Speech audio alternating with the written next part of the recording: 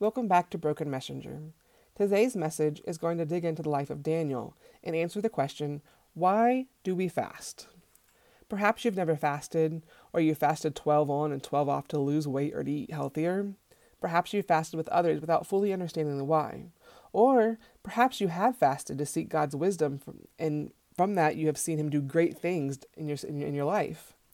Wherever you are in these situations, I hope this podcast is an encouragement or a challenge to each listener. And if you have a preconceived notion on what fasting is or isn't, I challenge you to listen with an open heart and an open mind. But before we jump into the book of Daniel, I wanted to just point out that all throughout Scripture we see people who call for a fast or are fasting. In Joel, we see him calling on the people of Judah to have a holy fast for an unstated amount of time. In the book of Esther, we see that Esther instructs Mordecai to call the Jews to fast. She says, "Do not eat or drink for 3 days or nights." Daniel fasted for 21 days by eating no choice foods, no meat, no wine, and no lotions. Moses fasted for 40 days and 40 nights without eating bread or drinking water. Jesus himself also fasted for 40 days and 40 nights. How, when, why someone fasts truly is between themselves and God. You can do it because someone tells you to, but your heart won't be in the right position. You can do it for health reasons, but then you're dieting, not biblical fasting. When speaking of the how we fast, I thought it best to see what Jesus says about fasting. In Matthew 6, verses 16 through 18, he says, "When you fast, do not look somber as the hypocrites do, for they disfigure their faces to show others that they are fasting. Truly, I tell you, they have received the reward in full. But when you fast, put oil on your head and wash your face so that it will not be obvious to others that you are fasting, but only to your Father who is unseen, and your Father who sees what is done in secret will reward you." Some important things to point out in this scripture. Notice the use of the word when. When implies that something for sure is going to happen. The time is just unknown. So when is not a possibility of something happening. Jesus doesn't say if, he says when, which means there will be a time when we are to fast. We can also notice something important by what is missing from the scripture, if you will. Jesus doesn't say fast for 4 days and 4 nights. The other thing missing is what to fast. He doesn't say eat no bread or drink no water like Moses and Esther did. He didn't say to eat no choice foods like Daniel did. So what does it tell us to do? They're kind of easy to list out. Do not look somber. Wash your face so not to be obvious. So evidently, what fasting looks like, the how long and the what items, is left up to you and God. So let's take a look at another scripture where Jesus is talking about fasting. In Matthew 9, 14 through 17, we see Jesus interacting with John the Baptist's disciples. They're questioning Jesus. It says, "Then John's disciples came and asked him, 'How is it that we and the Pharisees fast often, but your disciples do not fast?' Jesus answered, 'How can the guests of the bridegroom mourn while he is with them? The time will come when the bridegroom will be taken away from them, and then they will fast. No one sews a patch of unshrunk cloth on an old garment, for the patch will pull away from the garment and make the tear worse. Neither do people pour new wine into old wineskins. If they do, the skins will burst, and the wine will run out, and the wineskins will be ruined. No, they pour new wine into new wineskins, and both are preserved.'" So Jesus is telling us there's a proper time to fast and a time to not fast. In this example, Jesus is with them. They are soaking in the moment and spending time with Jesus. But a time will come when Jesus will not be there, and then they will fast. When fasting, then, we fast then during a time in which we need or want to draw closer to God. When we are struggling with hearing his voice over a decision that needs to be made, or in need of guidance and discernment in hard situations, or, as we'll see in Daniel, we are searching for wisdom for what God has already given us or where he has placed us, that is when we should be fasting. So while there is no right way or wrong way to fast in regards to the length and manner in which to fast, there is a wrong heart motive and a right heart motive. If you are fasting for others to see and give the attention to, as Jesus said, you are the hypocrites who will go out of their way to show others that they are fasting. If you decide to fast and how long to fast and in what manner to fast, without careful time and prayer, then you're doing it for selfish reasons and have the wrong heart. The only right way is to seek from God how to fast. He will reveal the mission, the purpose, and the how-to. Daniel is widely known for being in the lion's den and the furnace, yet still emerging from both unharmed. The book of Daniel also has prophecy regarding the future times. That, by the way, is a really interesting and fear-knocking, God-revealing study that I love to look at and study. But today we're going to look at the part of Scripture where Daniel fasts and the results of his fasting. In chapter 7 of Daniel, we see he has a dream of 4 beasts. Chapter 7, verse 1 says, "In the first year of Belshazzar, king of Babylon, Daniel had a dream, and visions passed through his mind as he was laying in bed. He wrote down the substance of his dream." God talks to us in many different ways. Never discount a dream as only a dream and put God in a box by saying it was just a dream. I know of 3 dreams that God has given me, and I know they were from Him because even to this day, even though one of them was 5 years ago, I can still replay it just as vividly in my mind. I write about them in my first book, Bits and Pieces. The other reason I knew that they were not ordinary dreams was because of the way they made me feel. It was really hard to describe, but the second dream that I had this overwhelming peace like I'd never felt before. And as I awoke with that peace, I slowly could begin to feel it draining from me as I got more awake. Anyways, I say all that to say this. Never think God does not speak to you by way of dreams. He very well may not. But if we say He doesn't, our mindset will run everything through that filter. And if He does, we'll miss it because we have dismissed it as impossible. So in Daniel, we see that he has this dream while sleeping. When he awakes, he writes down the substance of the dream. He goes on to describe his dream, and in verse 15 he says, "I, Daniel, was troubled in spirit, and the visions that passed through my mind disturbed me. I approached one of those standing there and asked him the meaning of all of this."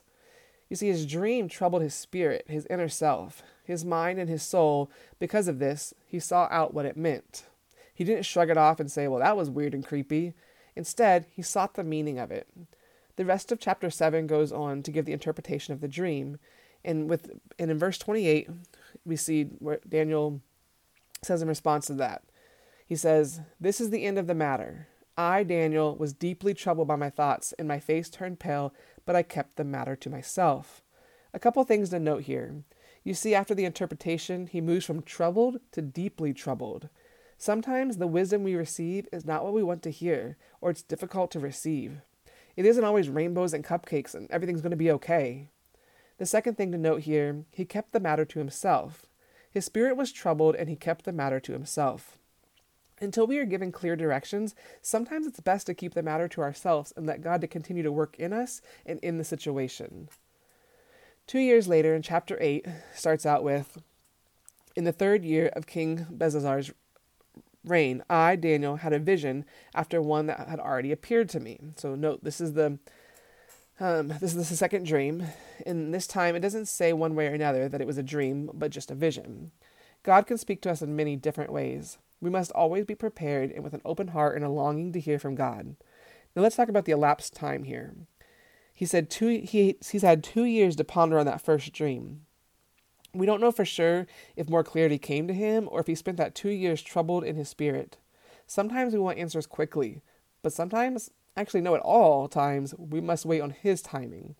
Sometimes it's quickly received, others at times it takes a long time, even years. Chapter 8 goes on to describe Daniel's vision of a ram and a goat. Then in verse 15, it's interesting, in both 7 and 8, the interpretation starts in verse 15. That's kind of neat. Anyways, in verse 15 through 18 of chapter 8, it says, "While I, Daniel, was watching the vision and trying to understand it, there before me stood one who looked like a man, and I heard a man's voice calling, 'Gabriel, tell this man the meaning of the vision.' As he came near the place where I was standing, I was terrified and fell prostrate. 'Son of man,' he said to me, 'understand that the vision concerns the end of time.' While he was speaking to me, I was in deep sleep with my face to the ground. Then he touched me and I raised to my feet." I can't help but wonder, was this dream inside of a dream, or was he not dreaming when it started, but did his fear that left him prostrate, which means to bow down or crouch, did that put him into a deep sleep? It's kind of irrelevant. It just makes me wonder. Chapter 8 ends with verse 27. It reads, "I, Daniel, was worn out.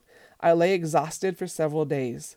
Then I got up and went about the king's business. I was appalled by the vision. It was beyond understanding." Sometimes hearing from God, receiving visions and dreams is exhausting.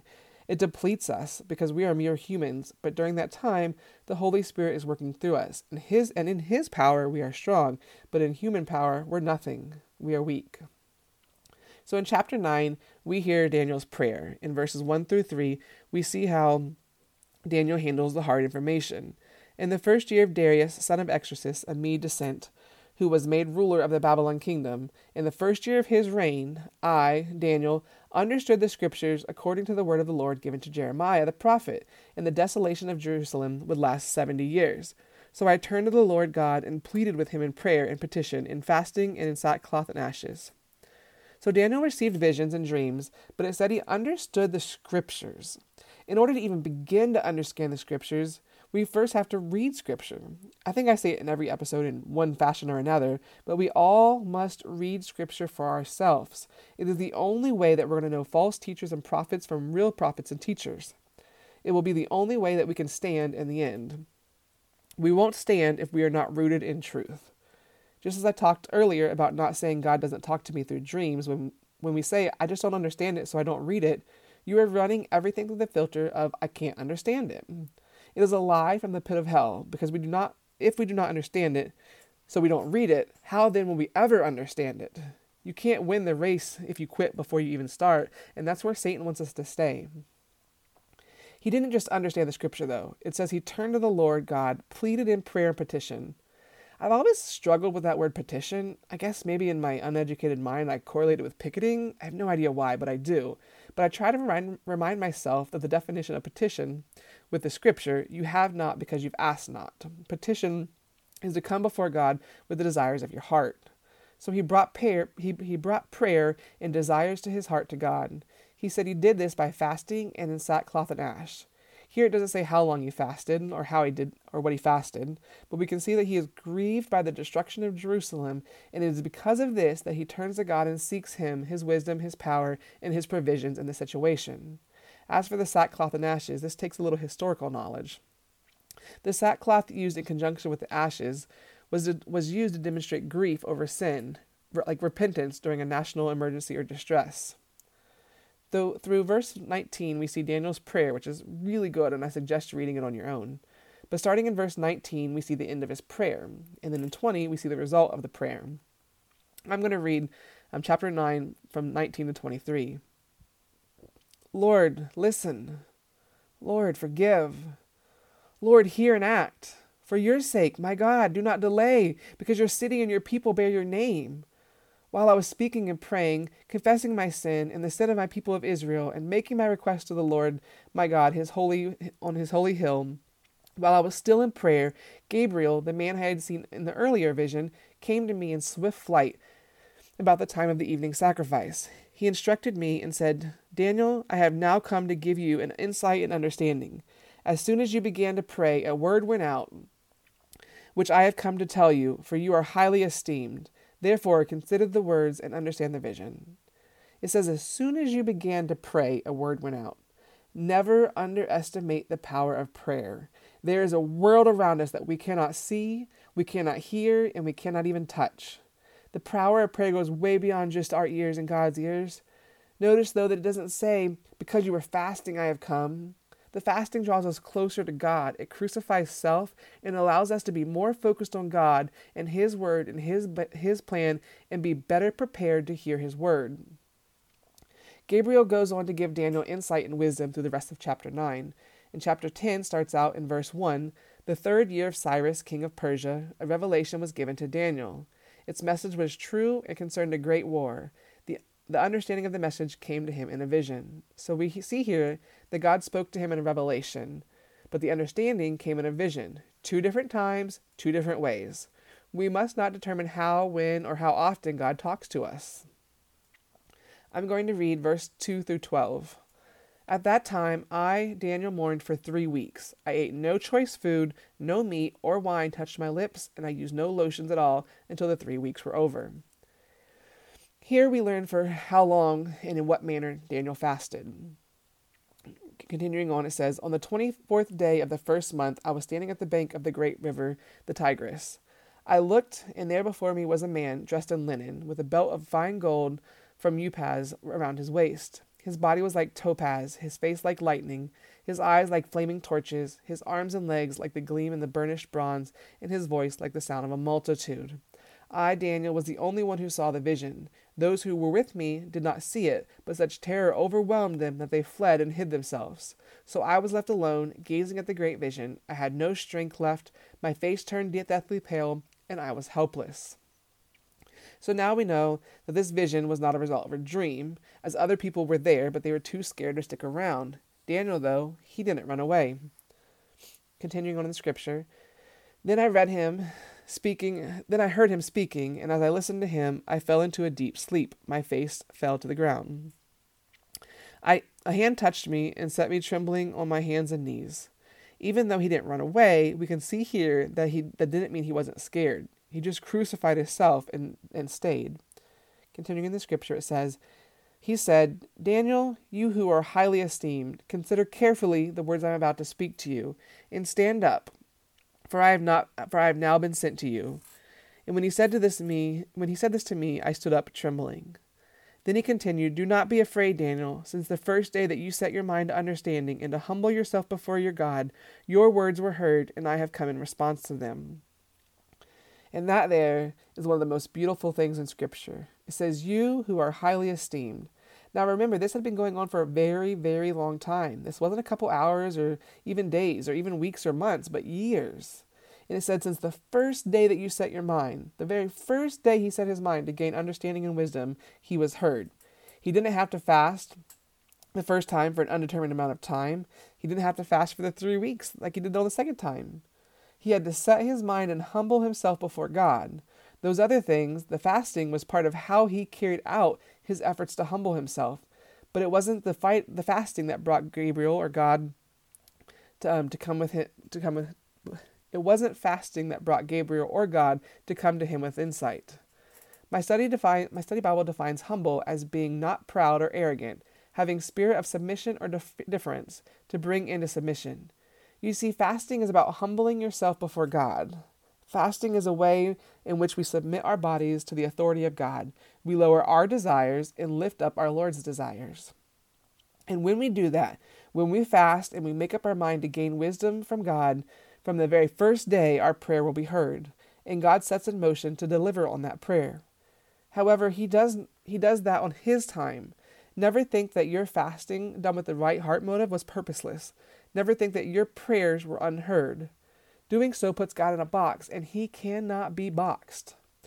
Doing so doesn't hinder God, but it hinders our ability to see the manifestation of our answered prayers, the fruit of humbling ourselves before God and fasting.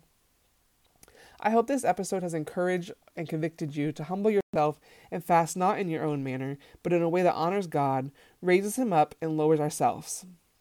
After all, Jesus said when you fast, not if.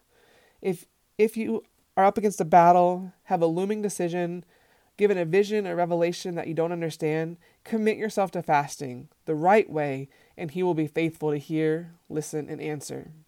Thank you for listening to this episode of Broken Messenger.